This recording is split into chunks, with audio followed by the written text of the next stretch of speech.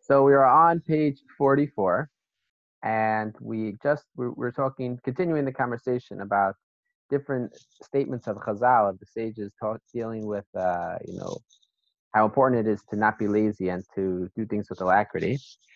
And we are on the third paragraph, and it says, "You will also find that all of the deeds of the righteous are always done speedily." Regarding Abraham, it states, "And Abraham hurried into the tent to Sarah and said to her, 'Quickly,' and he gave them to the boy, who then hurried." This is referring to when Abraham was sitting shortly after having received a bris milah, after having given himself a bris milah, actually. And Hashem comes to visit, and then the angels come in the guise of people. Abraham jumps up and runs into the tent and tells Sarah to quickly get food for the angels, who he does not realize are angels, and he gives them to the boy, who himself hurried. And as for Rivka, it says as well in the story of Rebecca that when Rebecca sees Eliezer coming with all of these the camels, she quickly emptied her pitcher into the drinking trough. Right. So we see time and time again in the stories of the Chumash, we see how our ancestors, the righteous ones, they rushed very quickly to accomplish the mitzvah. Similarly, they stated in the Midrash, the woman ran quickly and told her husband. This is in Shoftim. This is in the Judges. This is actually referring to the mother of Samson. The mother of Samson is given a message by an angel that she's going to have this child, and she runs quickly and tells her husband.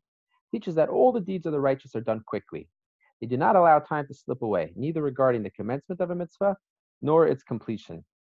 My grandfather was a Lithuanian Jew who came to America, and he was a righteous person. It was a holy Jew who was a head of a school, a dean of a school in the Lower East Side.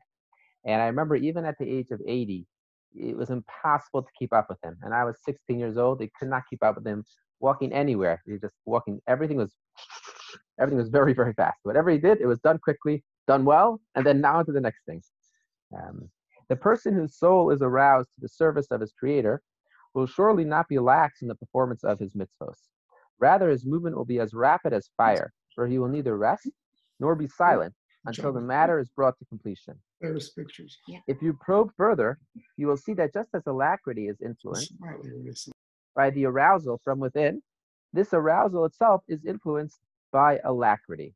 So this is an interesting idea that he's going into now right now. This is an idea that has been discussed in throughout the history of the sages. This is a concept that today I think people use as "fake it till you make it." So what that means is that sometimes you don't necessarily have the mindset to actually do this with the full intent that it really deserves. And this is not specific to mitzvot, right? This is for everything. But sometimes it's very important to just make believe that that is where you're at and do the activities as if that's where you're at. And through acting that way and continuing to act that way, you actually will then it will become part of who you are. You'll become acclimated, and it will actually engender those feelings, and then it'll become a cycle. Once the feelings have been engendered because that's how you're acting, then it will be even more natural for you to continue acting in that fashion, right? So you make believe that's really where you're at. Convince yourself that's where you're at. And through doing those actions, you're actually going to convince your heart to follow your actions. And once your heart follows your actions, well, now your heart can actually start stimulating the actions in the first place. For if one is enthusiastic in his performance of a mitzvah, he will find that when he quickens his external, physical movement, he will thereby cause his inner fervor to be aroused, and his yearning and desire will progressively intensify. However, if he reacts with lethargy when moving his limbs, the inner drive of his spirit will also wither and be extinguished. Experience will confirm this as truth. Right? So this is something that's really, like I said, this goes way before the author's times, this concept of as being a concept in Judaism, how important it is to do the actions, whether or not your internal place is saying that this is necessarily the right thing or not. It's still important to do the actions. So in Hebrew, we say hachitzonius, right? The externals, meorer es ha-penimius, will cause the interior, the internal part of who you are to be awakened. You already know, however, that what is most desirable for the service of the Creator, may his name be blessed, is the yearning of the heart and the pining of the soul. So what is he referring to? What he's referring to is that, yeah, to do it very quickly just because you know that that's the right thing to do, that's one level of alacrity. But to do it very quickly because you have a deep desire to fulfill the mitzvah quickly, that's a different level, right? So why do we do things the way we do them? Do we do them because we're afraid? Do we do them because we want to get the reward?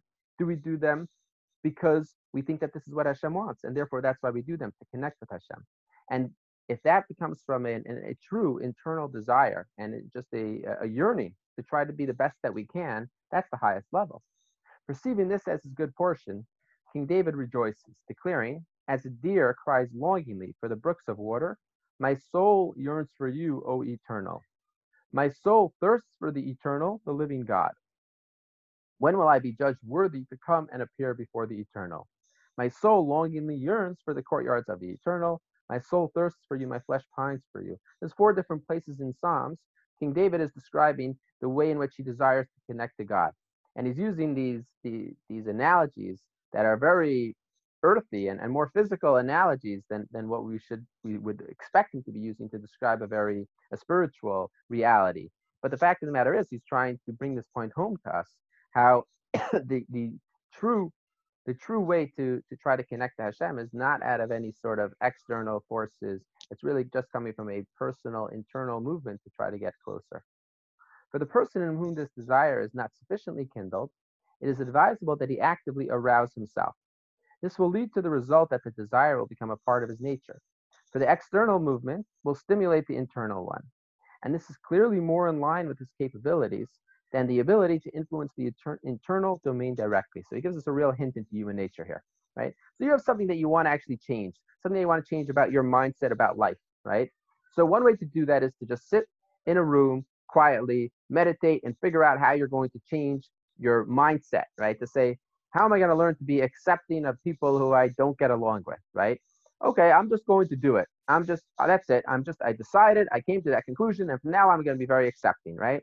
That's going to last up until the next time you get cut off on the highway. And then it's not going to be there anymore. So it's not enough to come to some sort of mental resolution and a resolve that from now on I'm not going to do that. That's not the reality. The reality is the best way to come to that change is the paradigm shift is really going to come about through actually, in a physical sense, through you not reacting time and time again. You're actually going to acclimate yourself and create a new reality in which you don't get annoyed, right? So it's not necessarily going to come about through purely a resolve. It's going to come about through, that's certainly part of the game, but the other part is certainly going to be to actually carry out the action that you've resolved to do and time again, and that will reinforce that behavior and reinforce your mindset, and that will actually change to put you into this better place. If he will utilize what is within his capacity, eventually he will also acquire what lies beyond his capacity, and he will discover inner joy, yearning, and desire as a result of the deliberate intensity in his movement. As the prophet says, and to know we must pursue the knowledge of the eternal.